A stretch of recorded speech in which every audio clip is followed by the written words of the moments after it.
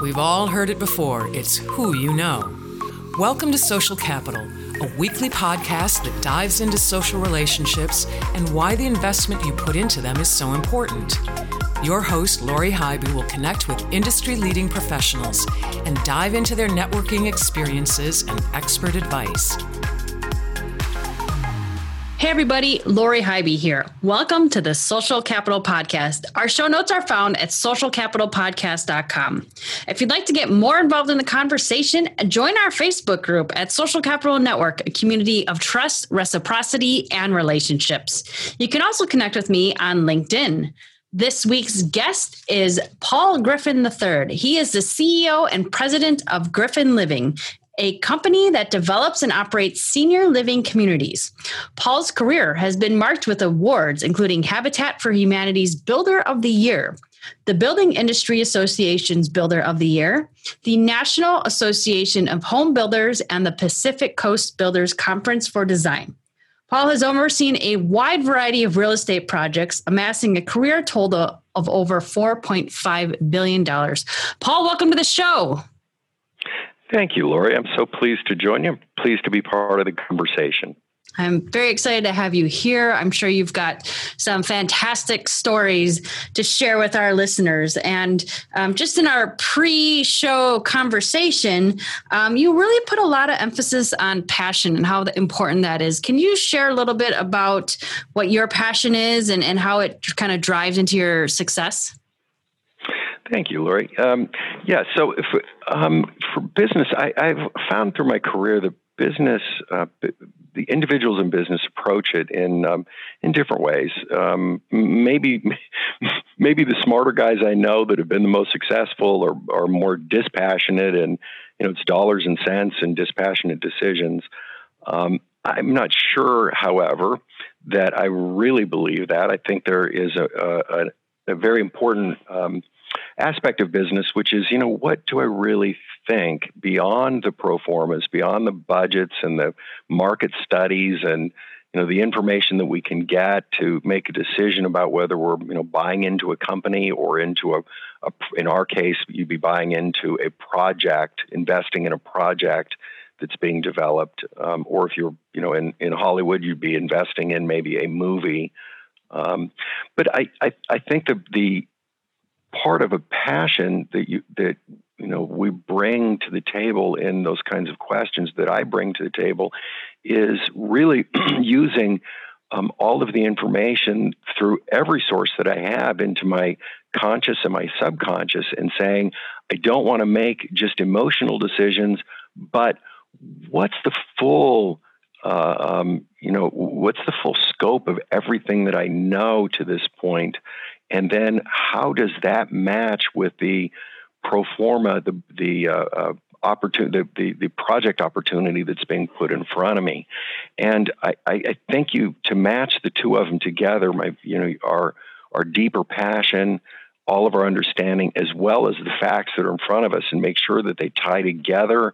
It will also help us with the sensitivity analysis, because no business or venture ever finishes out with exactly the same, cost and the same income and the same timing that you expect. There'll be better, there'll be worse, there'll be problems that come up in between that you have to solve.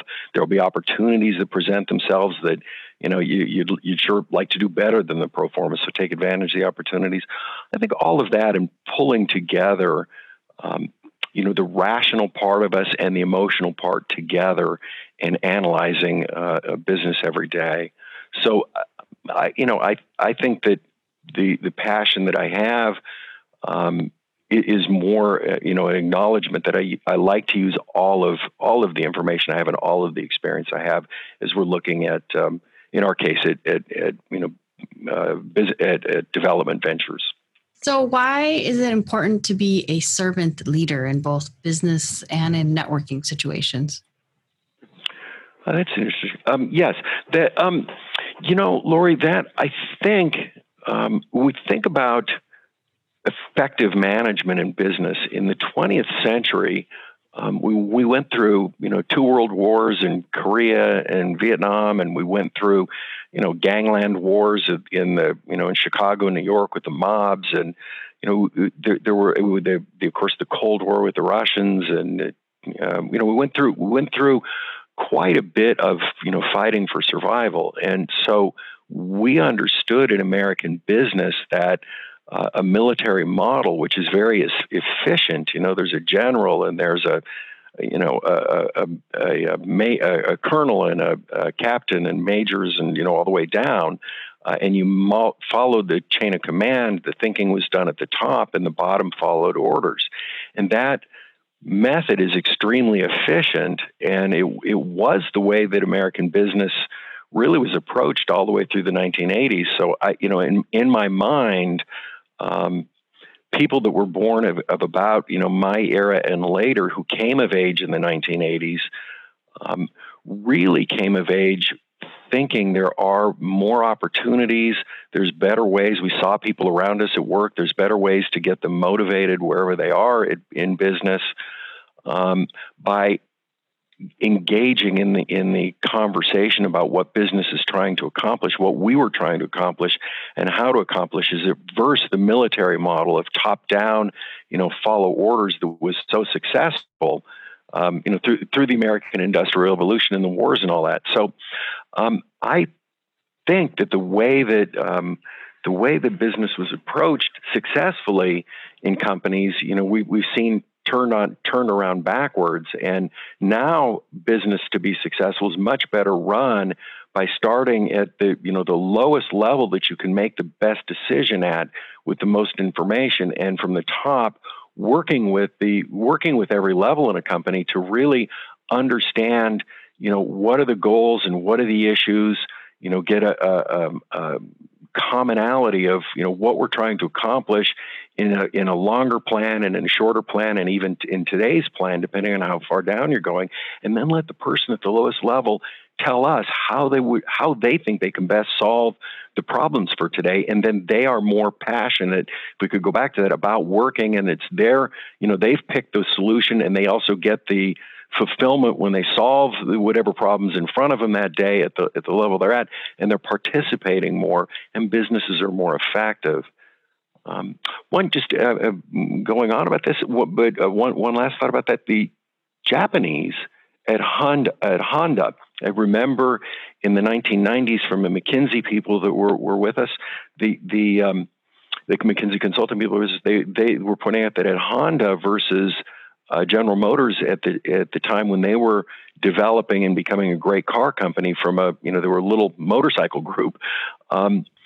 There was an example of one of their engineers made a mistake in their design, and the Honda, took a pretty good hit in the marketplace and in solving the problem later. And the senior management of Honda made the engineer that made a mistake go around to the production line and personally see each person on the line and apologize that he had let them down. He had let the team down. And, that was in the 1990s. We were really starting to talk about how to flip the way that we approach business upside down and try and say, look, the people doing the work are the business, and our job is to serve them so they can do a better job, and then the business can be successful. And Honda, of course, has never looked back. They've been a great company. I think the idea for us in business, in servant leadership in business, so everybody that comes, whether you're investing with me, whether you're lending money and lending, debt, or they're huge debts, and they're regulated, and also there's a little bit less of the personality that there is in, say, the investment community, or let's talk about in real estate developments. We go into a community and we start talking about this development, and in our master plan community days, there were miles of development, thousands and thousands of houses in a development. There was a kind of conversation that had to have with the community and feel good about where we were taking their community.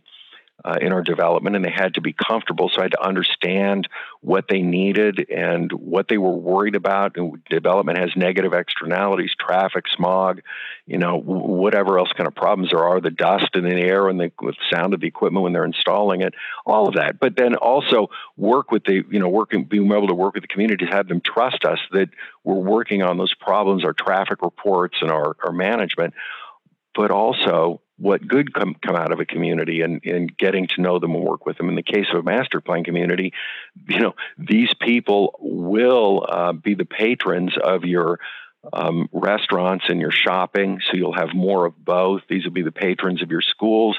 Generally, in the master plans, we also, built schools inside the communities at the same time. But all of this, created an advantage to communities. Today in senior housing, we're going into infill into areas where they're aging communities and trying to build product for the people in the community. So the negative externality of senior community, they're worried about sirens, they're worried about traffic and all the rest of it. And so we have to, be prepared with studies and explain, that a senior community really don't have more sirens. That's not how emergency services work. And in terms of traffic, the residents of senior communities don't actually drive very much, so they don't create traffic. The employees, if you've got a senior community of 200 units, you have 100, so 200 residents, you have 100 full-time employees, but they split over 3 shifts, and we can stagger the shifts so that our shifts aren't coming to work, during rush hour and in the afternoons. And the biggest issue for senior communities in infill is getting the community to understand that, look, we all have aging parents, and these communities really are there to serve, your parents. We're not bringing people in the master plan community. You're bringing people from far and wide for housing in neighborhoods. In the case of senior housing that we develop, we're really developing the product to serve the community that's there, and to have homeowners and the city fathers, the city councils and planning commissions to understand we're actually there, solving a problem that they currently have, even if they haven't thought about it very much. I think the servant leadership is really the core of business. What are we in business for? What are we trying to accomplish? It's the passion question. What is it we really hope to do with our life? And, what about this matters to us? And it's just money. Great. Earn some money and, go do something else. If you're really passionate about what you're accomplishing, and it's you gain wisdom and experience, we all can, and really enjoy our time in business for the vocation of business. And the methodology of running a business is really seeing what other people need. How do we bring to the table what each constituent, whether it's an employee, whether it's a customer, well, always with a customer, of course, that's pretty obvious, but, our customers, people affected, the stakeholders, if you will, that are affected by our business, our investors, everybody involved. What are they looking for? What do they need? What do they want? What opportunity they're looking for? What are they concerned about? What are they afraid of could go wrong? What would hurt them? So, in that sense, all of business, in my mind, to be good at business and be successful and to enjoy it, which matters.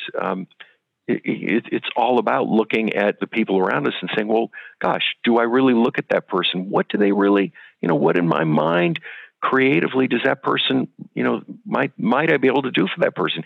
Even if that particular person isn't aware of what we might be able to do or hasn't even thought of it. Sometimes we do and say, gosh, did you think about this? We could do this for you with this project. And, the relationships are really bring a lot of joy. Which is fantastic. And I'm a fan of definitely more of that, pay it forward, think of others, that the servant leadership approach and philosophy here. So really the purpose of the show is all about the relationships and networking. And my goal is to alleviate any fears that someone might have when they hear that word networking. So can you share with our listeners one of your favorite stories or experiences that you've had around networking? Sure. It's when you to start, when you talk about anxiety and networking, I'm thinking, what just ran through my mind is as we walk into any social situation, whether it's business social, maybe a cocktail party that a Bank of America's having, and a lot of people are there, and you walk in and you don't know anybody, or that is a networking. It's a live one-on-one kind of a networking situation. But there's always the social anxiety.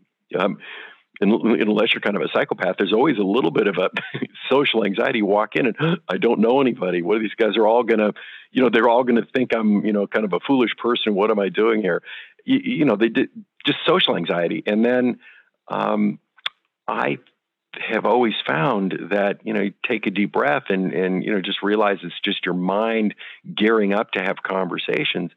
And then immediately to start to look at people in the room, not as a room full of people, but individuals. And you look at each person and say, wonder about that person, and wonder what they're doing here, wonder who they are, where they're from, and go over and introduce, hi, I'm Paul, and gosh, it's nice to meet you. And, what's your relationships? If it's Bank of America, reception, what you doing with Bank of America? What you doing here? Just in any way, just start to ask and open the question up. Where are you from? And, just start to ask questions. People like to talk about themselves.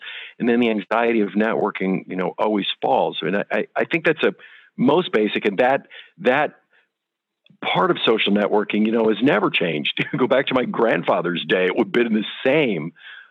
Today, with the with the advent of our internet and electronic networking, which is just so much more efficient, and we can enjoy networking even more. But again, the root of it still has to be, who am I talking to, and what about them, and what do they want to, what are they interested in, and talk to them, about that. So, in the case of business. One of the business networking groups that I'd always been involved with is Young Presidents Organization. It's a bunch of guys that are presidents of their companies, and their ability to get together and really get to know each other and speak a little bit away from, a venture partner that I want to invest in projects, or a bank that I want to put debt, tranches in, or, somebody that wants to come and work and be a consultant for us, or an employee, what have you. The idea of YPO is presidents being able to talk to each other and network and understand each other and issues. And what I learned there in those networking situations with YPO was it's great that they've got a huge organizations worldwide, and they are good business people, and they're interesting. They talk about their families and all the rest of it. What I really learned in my experience with those guys was to show up with a bunch of other presidents of companies, when these guys are impressing me, is to show up by saying, well, look what I've done, and it's so that just generally, we all know that when we meet somebody, if they're telling us all the great things about themselves, they may be, in fact, that great, but our natural inclination is to put a barrier up. None of us really like that sort of bragging when people come in. It puts us off a bit, rather than having conversation and getting to know people. And then they may find out the exact same information about say me, if I'm talking to people at YPO. They may find all about how much real estate we've done, or what we're working on now, or the scope of what we're doing is actually fairly large. But if I go tell people we're doing all this, it puts them off. If I let them sort of find out through getting to know me a little bit, and then looking around and finding out, they're actually, generally, they are, generally charmed about it, and they're becoming advocate rather than being put off.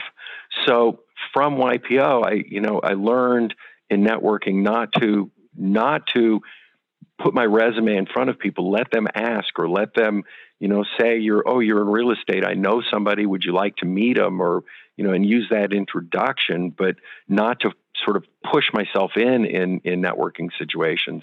I think that's really good advice, actually, to just let someone feel that they're giving you something, instead of you just kind of putting all the information in front of that person. So how do you nurture your network in your community? I mean, it sounds like you've got quite an extensive network overall. Yeah, and just before let me jump into it. But just before you go there, I wish I could tell you that my experience about not leading with my resume, and I trying just to tell people about myself, and I'd like to do business with you, but it sounds bragging, and it is kind of bragging, and I've learned the hard way. So I wish I could tell you, Lori, I always did it right. But a smart person, looks and says, well, I didn't do that very well. That doesn't work. And say, I can learn from my own mistakes, and I make mistakes every single day. So about that part of my advice is, don't do it the way that I've always done it. Do it the right way, which is let people learn about you, let them be interested in you, and the results will come out much better. In terms of my networks, Lori, yeah, absolutely. So the Building Industry Association is quite large, and there are statewide groups and national groups, and being involved with those guys, and they were, some of the guys I met were, huge real estate developers and home builders, and shopping centers and apartments, office buildings. And they were really free, being a part of that trade association. They were very free to talk to me and, understand and tell me what problems there were. I remember I was doing a speech one day over at USC for a group that was connected to home builders at their Lux Center. And, there was a major developer here, huge in California. And he was in the front, and he sensibly says, Paul, I know your dad, and know your family company forever. Respect you guys too. And he said the biggest problem we're having at the time is really the gap capital or interim capital in development from between when we're doing the master plans to when you're doing individual developments. So master plan is a couple thousand houses on it, but you've got to put in tens into hundreds of millions of dollars of infrastructure, and then that flips into the residential developments, or the retail, or the retail centers or apartment buildings, what have you. Those have a different level of capital to come in and go out in a more acute time frame, say in 18 months, where the infrastructure has to go in for 36 to more months. So the problem that we were having is those gap loans, the development loans were just as FIREA passed through Congress, and commercial banking was regulated tighter and tighter, where the industry would get that kind of money. And that guy from that speech, his name is Ray Watt. He's passed now, but Ray was huge and brilliant guy. From doing that speech over at USC that day, Ray was, a friend of my dad's, but not somebody that I know personally. Then really, he and I got to know each other. And I was, by that time, running our business. Dad had retired, and, Ray was a huge help to me. So just, I was up just talking about what I knew about home building. Ray got right to the problem that we were all facing. And it took me under my wing and was really introducing me to people, and this is how I would solve the problem. And, that was through building associations and from doing a speech. I also was on the board of directors of a liberal arts college out here. I like the work they learn from great books, and I think that's a liberal art direction for undergraduate, which I liked at UCLA. That's what I did. And was on the board of this. And my daughter went off to Harvard, and I best advice I could give her as a dad is, look, don't as an undergrad anyway, don't really focus on the kinds of things that you can learn that are more business oriented, unless you're going to go into sciences, in which case you have to learn the formulas. But I'd rather see you go to Harvard, or I went to UCLA, to understand, liberal arts, the theory of thought and how thought has come about, what thoughts have happened in history. And that was my involvement at the liberal arts college out here. And, I learned a lot in those connections. The other guys on that board, that board of directors that are on, they were interested in, great books and that theory, and developing that, for undergrads in their minds, and how we could be a part of that conversation in colleges across America. And but they were all great business leaders themselves, which is how they got there. And I got just to be friends with them. I never went after any of those guys in networking situations from the college and I wouldn't approach them to say, "Oh, would you like, I've got these deals." I would just talk to them casually over the lunches and dinners and things that happened around our board meetings, and they would ask me about our business. I would just tell them, and several times, those guys would say, "Oh, I know somebody that is related to that part of industry, which would be real estate development, housing, or now senior housing, and would you like to meet them?" And make those connections. So I didn't walk. You don't walk into a non-business, non-trade association and start, leaning on people for business opportunities. It is not appreciated. I don't appreciate it when people do it to me, and I do, don't like to do it to other people. But yet, on the other hand, I'm still in business, and in a non-business organization, I'm happy if I understand, maybe a friend of a friend and introducing people kind of thing works pretty well. In fact, it works very well. But the art to it is not leaning in and pushing to make business deals, from those kind of, charitable, and in this case, it was a college organization. Trying to think, there was another group that was in senior housing or is in senior housing. And through that trade association, I was introduced that a little bit more directly in terms it was for senior housing and issues related to senior housing. But I was introduced to Harrison Street, which is a large, huge family office out of Chicago. It does investments. And I was introduced that Harrison Street was wanting to create a segment of their investments into senior housing, and maybe there would be a connection. So I was introduced to them, and from that, we had developed a large senior housing project in Atlanta, Georgia. We'd planned on taking that development when it's completed and stabilized and putting it into our family-owned portfolio of income properties. Harrison Street was introduced to Harrison Street through that trade association.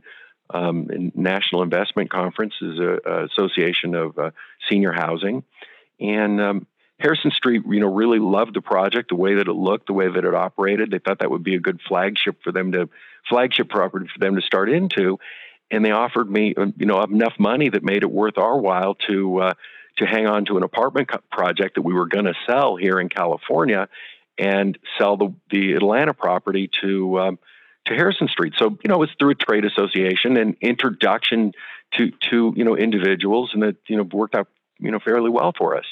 So I think, Lori, just understanding what kind of social network are we talking about? Is it social? Is it about business? What segment of business? And, appropriately relating to those networks and not overburdening people. One thing I hate, I get involved with church organizations, and people introduce and say, well, they're of the same faith tradition that you're in, and can't we do a deal? I hate it when people do that, and I don't want to do that to other people. Of course, just like on the liberal arts college, they are human beings that are on the board and they have businesses, and if they ask or can introduce friends of friends, but I just don't like going into, especially in a religious kind of a situation, and use that as a jumping place into business deals. It puts people off, and it always puts me off when people do it to me. Not that if I meet somebody and they ask and they say, "Oh, well, you're in this business," that's fine, but not. So an example would be not to say.